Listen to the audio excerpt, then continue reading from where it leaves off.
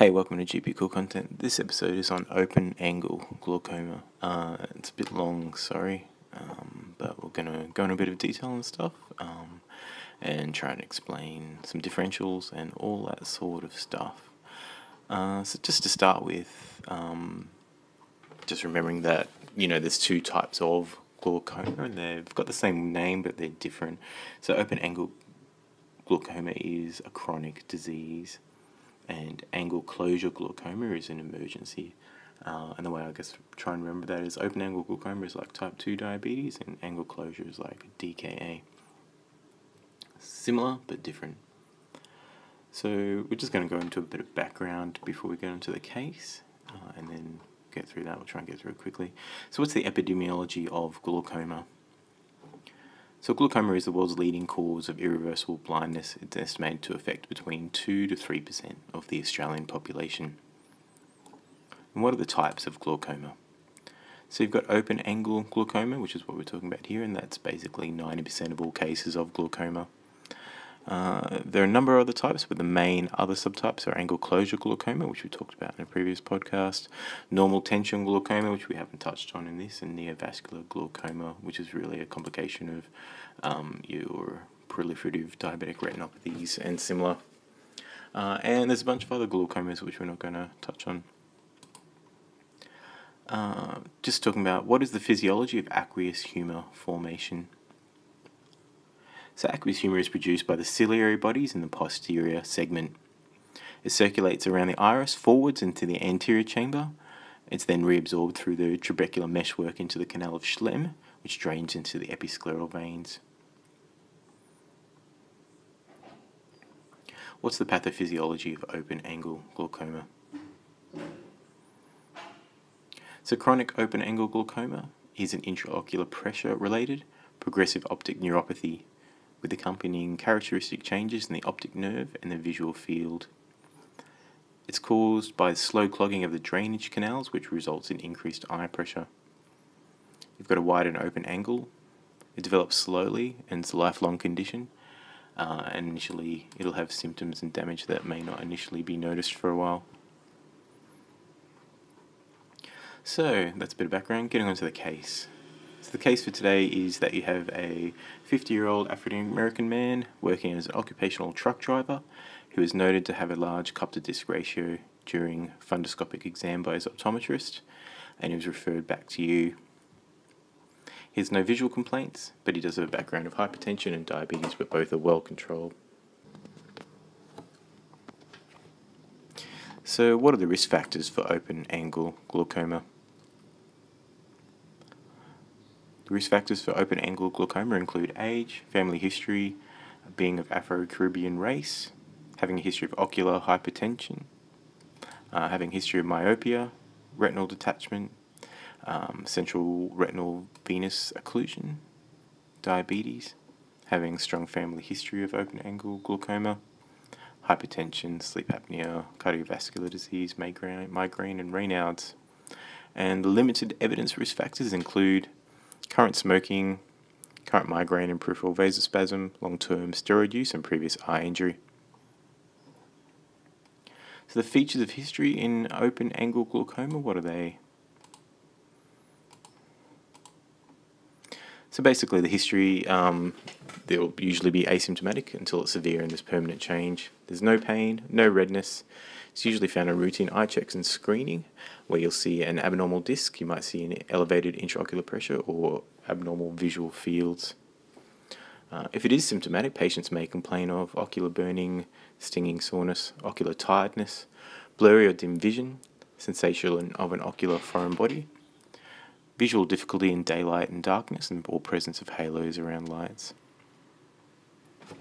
So what are the features of examination for open angle glaucoma?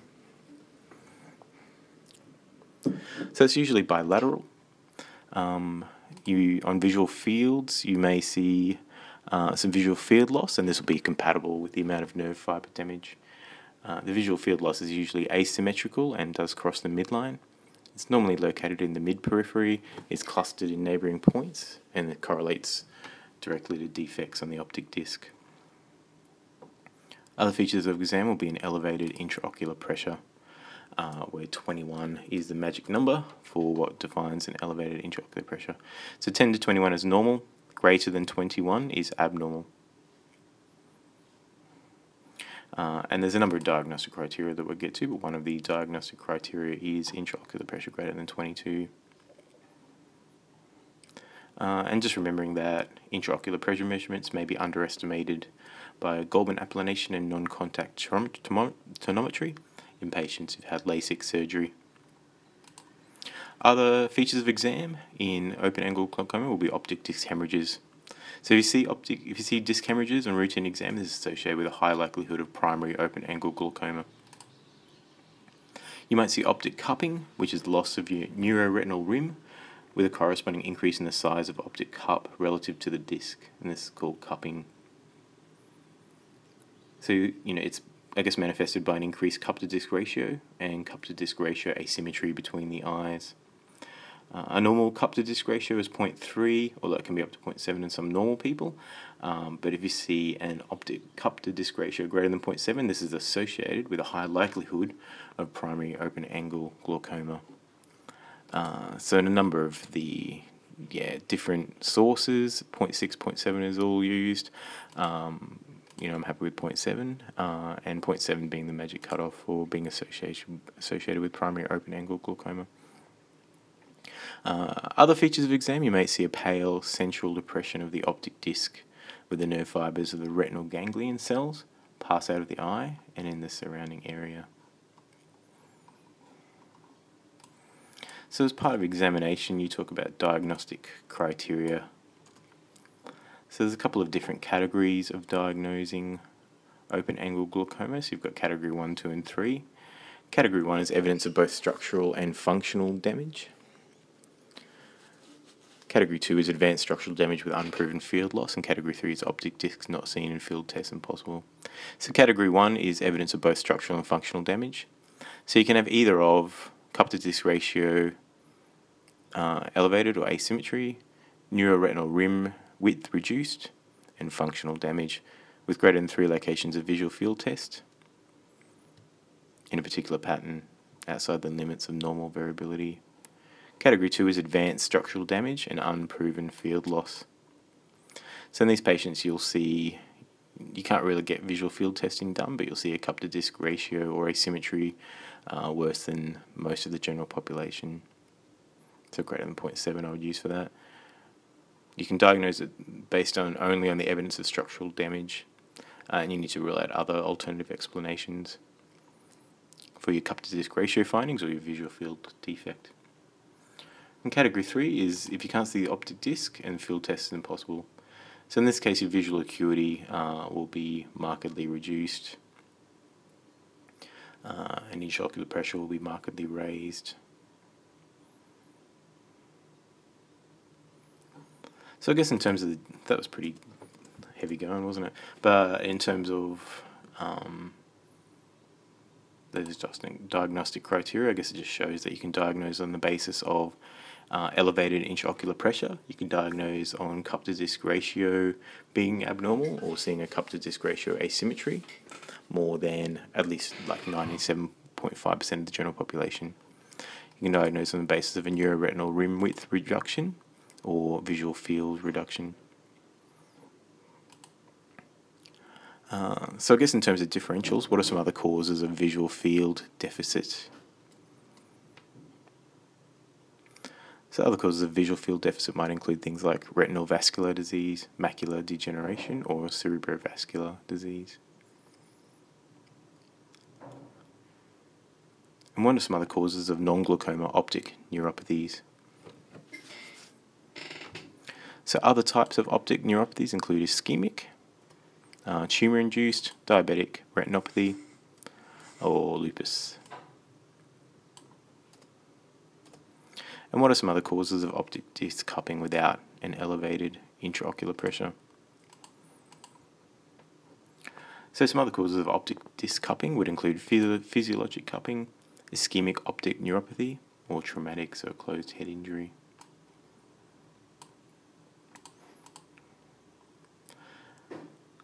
And And the differences between glaucomatous optic disc cupping and other causes are that the glaucomatous optic disc cupping will have larger cup to disc ratios. You'll have a vertical as opposed to horizontal elongation of the cup, and you'll see disc hemorrhages. So what are the investigations in open angle glaucoma? So I think basically they're none. You want to refer to ophthalmology to do them. What's an average intraocular pressure in the eye? So apparently the average is 16. And what's the normal range of intraocular pressure in the eye? Normal range is 11 to 21. So what are the classifications of severity of open angle glaucoma? So classifications are mild, moderate, severe, and end stage. In mild, you have early visual field defects. Moderate, you might see the presence of an arcuate scotoma, which is an N-shaped visual field loss arcing over the central visual field and thinning of the neuroretinal rim, or cupping. Severe open angle glaucoma will be extensive visual field loss and marked thinning of the neuroretinal rim. And in end stage open angle glaucoma, you'll only have a small residual visual field remaining. There'll be very little neuroretinal rim remaining, and your cup to disc ratio will be in the region of 0.9 to 1. So what are the general approaches to management of open angle glaucoma? So general approaches to management would be setting a target intraocular pressure with medical or surgical techniques. So currently the only established treatment for glaucoma is lowering the intraocular pressure, and it's most commonly achieved medically. Alternatives are laser trabeculoplasty of the trabecular meshwork, or cyclodiode of the ciliary body, or surgical treatment. But mainly you'll do it with medical management, and then you'll be setting, basically you want to set a target intraocular pressure, and then I guess there are other risk factors and comorbidities managing those. The normal initial target for dropping your intraocular pressure will be 25% drop, and the final target is usually 20 to 40% lower, but will differ between patients and may differ even between eyes in the same patient. Other ongoing management will be regular monitoring to assess intraocular pressure, optic disc and visual fields. And you want to do this initially 2 to 3 times a year, and then spacing that out after that, up to 1 to 2 times a year. And it's important to do patient education because it's mainly asymptomatic until very advanced, so medication compliance is often poor. So what are the classes of medication used to treat open angle glaucoma? So we've gone over these medications before in the angle closure glaucoma podcast. We're not going to go over them again, but we're going to talk about mainly the categories. The main categories are beta blockers, prostaglandin derivatives, alpha-2 adrenergic agents, miotics, carbonic anhydrase inhibitors, and then you've got those emergency ones like mannitol used in emergency, I guess. So topical beta blockers will include timolol, 0.25 or 0.5%. They're used widely. They're non-selective and they reduce aqueous secretion, and the side effects are very similar to that of normal beta blockers. Prostaglandin derivatives will include latanoprost and the other prosts. They lower IOP by increasing outflow through the uveoscrotal pathway rather than trabecular meshwork. And for more about the meds, please see the previous podcast on acute angle closure glaucoma. So what are the effects of having open angle glaucoma on driving? So I guess as per Osrose 2016, you need to have a VA of at least 12 and 6 in one eye or both eyes for private. You have to measure formally the visual fields if you suspect anyone has a deficiency, but there's a lot in the standards. Of particular note, the standards say people with progressive eye conditions such as cataract, glaucoma, optic neuropathy, and retinitis pigmentosa should be monitored regularly and should be advised in advance regarding the potential future impact on their driving ability. So what are the screening recommendations for open angle glaucoma in the RACGP Red Book?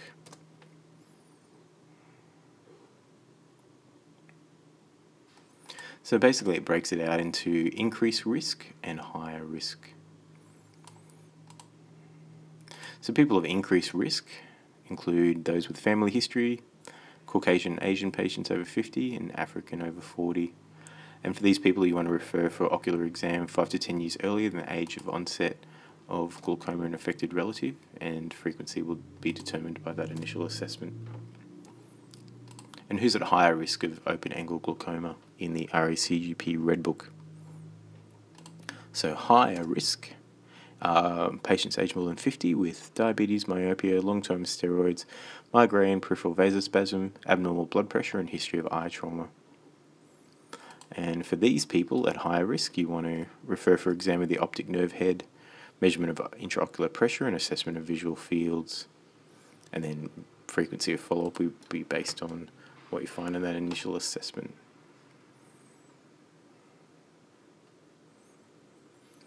So lastly, what are the complications of open-angle glaucoma?